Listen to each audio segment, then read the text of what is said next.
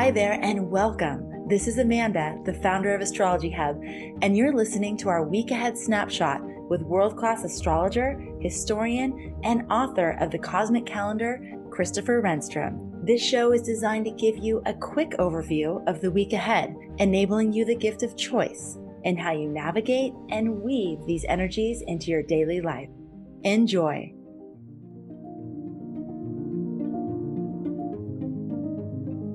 Hello, my name is Christopher Renstrom. I'm your weekly horoscope columnist here on Astrology Hub. And this week, I wanted to talk to you about the upcoming square between Sun in Gemini and Neptune in Pisces on June 13th. Now, since about 2012, we've all been living in a Pisces world, because in 2012, that's when Neptune, one of the co-rulers of Pisces, entered this zodiac sign. Since then, we have seen an increase in everything Piscean. Pisces is a sign that's often associated to fantasy and to the imagination, two qualities in our psyche, which is often made fun of or discounted, but is also very important and, without proper understanding, can be extremely treacherous, just like the ocean, which Neptune is the god of. When we have a Sun in Gemini squaring and Neptune in Pisces, you basically see a conflict between the rational mind, which is Gemini, ruled by Mercury. It's an air sign, so things like facts and evidence and stats means a lot to the Gemini worldview, people born under Gemini, or just basically the Gemini worldview of rationalism. But when it forms a square to Pisces, you see the irrational begin to sort of seep over its riverbanks and flow into areas where it's maybe not welcome or particularly understood. Since 2012, when Neptune entered Pisces, we have experienced an increasing familiarity with terms like alternative facts, parallel universes, altered states, things that used to be laughed at years ago, but now are not only rather commonplace in terms of our understanding, but are even beginning to become, in some ways, a problem. This idea, or I don't know if you remember the phrase, must have been something in the water, but whenever we have any sort of Sun square to Neptune or Sun opposite Neptune, there is this resistance to the areas of the psyche that are connected to the imagination and to fantasy or the collective unconscious. And so there can be this feeling that something has been emitted somehow invisibly into the collective unconscious, which is getting people to become increasingly more delusional or increasingly more hallucinatory. Now, there are some of us that would say, that's a bad idea. We should open ourselves to realities that don't, fit into the common reality that everyone insists on. It would probably make us better people and happier souls. And then there are other people who are saying, well, that starts to get dangerous. I mean, if we can't agree on things like what's a fact or what's a statistic, or if people can't have a rational communication with each other and are falling back on things like phobias or paranoias or delusions, that's not really a good idea either. It's kind of like putting the inmates in charge of the insane asylum. So what we have here is a square. We have a tension between these two sides. And my question to you this week, as you go through the week, is to ask yourself, well, it's actually this quote that I wanted to share with you. It's a quote from Hamlet. It's the moment actually after Hamlet sees the ghost of his father. Now, just to sort of give you some quick backstory here, Hamlet is a rationalist. He's the Prince of Denmark, and he's basically a Renaissance man. He's into the sciences and being able to explain everything. And actually, he's come home, and the last place he really wants to be is home, dealing with his family, because he'd rather be a gentleman scholar away in Padua or wherever he's studying. But anyway, he comes home and he's visited by the ghost of his father, who tells him that he has been poisoned by his brother, who's Hamlet's uncle, and that his brother Claudius has married Gertrude, Hamlet's mother, and that there is this a huge scandal, and Hamlet has to do something about it. Now, this is very Neptunian for a couple of reasons. First, Hamlet's visited by a ghost.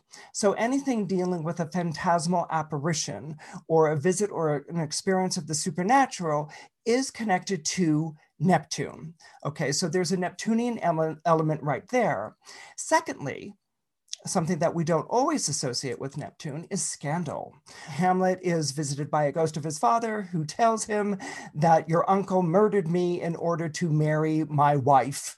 And now, now something's rotten in Denmark, I think is basically the message that comes across. So this completely offends Hamlet's senses. This flies in the face of his intellectualism and his rationalism. A, he's been visited by a ghost, and now B, he has to do something like take revenge. Okay, so these are sort of like medieval concepts as far as Hamlet is concerned, things that are regressive or irrational. And in this moment, what's rather fascinating is that he turns to his friend Horatio, and he tells Horatio this story, this visit by his father's ghost. And Horatio goes, wondrous strange. Like he can't believe what he's hearing. And Hamlet says, and therefore, as a stranger, give it welcome. Because there are more things in heaven and earth, Horatio, that are dreamt of in your philosophy. Now, most of us remember the latter part of that quote. There are more things in heaven and earth, Horatio, that are dreamt of in your philosophy. I think it's probably the second most famous quote from Hamlet after to be or not to be. And it's usually a quote that we sort of throw out at someone who, doesn't take our UFO story seriously, or who laughs at our out-of-body experience, or who maybe even pokes fun of the astrology that we practice. We'll say there are more things in heaven and earth than are dreamt of in your philosophy, Bill. Okay, so this is kind of, the thing that we come back at. And again, we have what's going on this week, this square, this tension between the rational and the irrational. And so what I want to sort of ask you or to observe is, are you playing Hamlet this week, or are you playing Horatio? In other words, are you the Hamlet, the person who has been visited by something which is fantastic and strange, and you have this feeling that no one's believing you? And so in your desperation to get people to understand what you're feeling, and this doesn't have to be along the lines of a supernatural experience, it could be something that you feel very powerfully, or you're convinced is taking place, maybe an intrigue at work, a scandal in the family, or something that you want to sort of raise the alarm to other people. And are other people sort of looking at you strangely and maybe a little bit uncomfortably, and are they drawing away? So are you going, or do you find yourself playing the Hamlet in this role? Or are you the Horatio? Are you the person who's watching the friend come back to you and tell you about having been visited by an apparition or having had some sort of strange experience? And do you find yourself going, yeah, okay, I guess, if you say so, so do you find yourself on that other side? So these are the two things that may be very much filling into your week, particularly with the Sun-Neptune square. And then when, of course, you add the Mercury retrograde to it, people might be getting suddenly irrational around you, suddenly emotional, suddenly weeping into your shoulder, suddenly divulging all these sorts of things. And you might find yourself kind of like, uncomfortable. It would be one thing if it's a loved one or a friend, but what if it's a client or a boss or someone on the street or the cop who pulled you over who's suddenly like weeping? You might be like, oh, this is like really strange. Okay, so these are sorts of things to be sensitive to and aware of this week. There may be this thrashing about of, you must believe me, or you must hear this, or you must understand.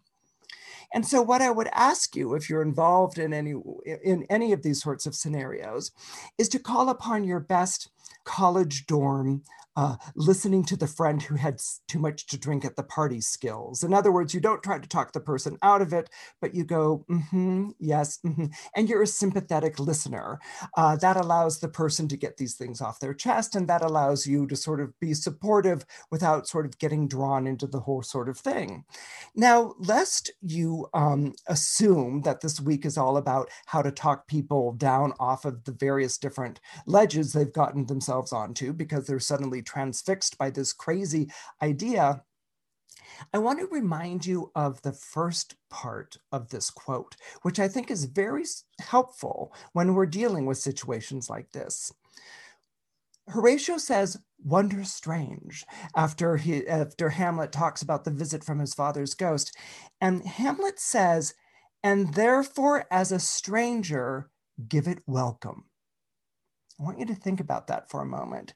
And therefore, as a stranger, give it welcome.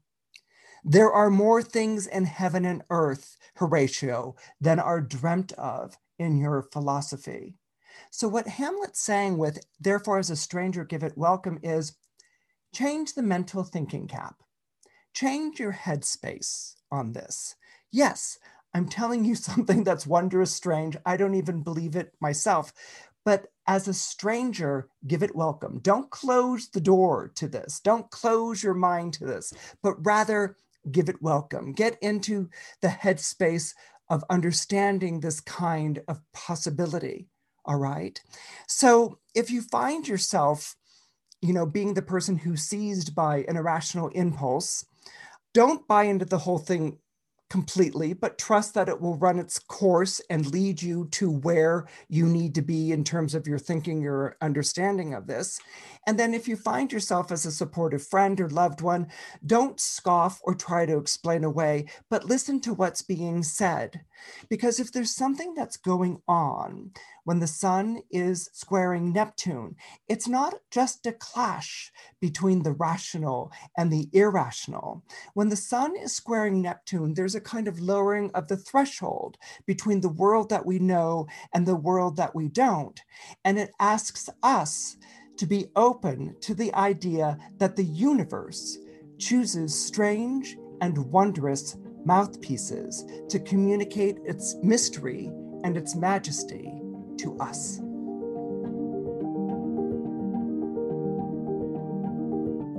Your weekly horoscope is brought to you by Astrology Hub. If you'd like more extended personalized guidance from Christopher by sun sign and rising, make sure you subscribe to receive the free weekly horoscope delivered via email to your inbox each Sunday. Just go to astrologyhub.com/horoscope and start receiving even more free personalized guidance today. That's astrologyhub.com/horoscope. And if you love what we do and would like to support our work, please subscribe to the podcast, give us some stars, and if you feel inclined, leave us a review. It does so much to help us get quality astrology out to the world, and we're grateful for all the time that you take to do this. Thank you for listening in today, and as always, thank you for making astrology a part of your life.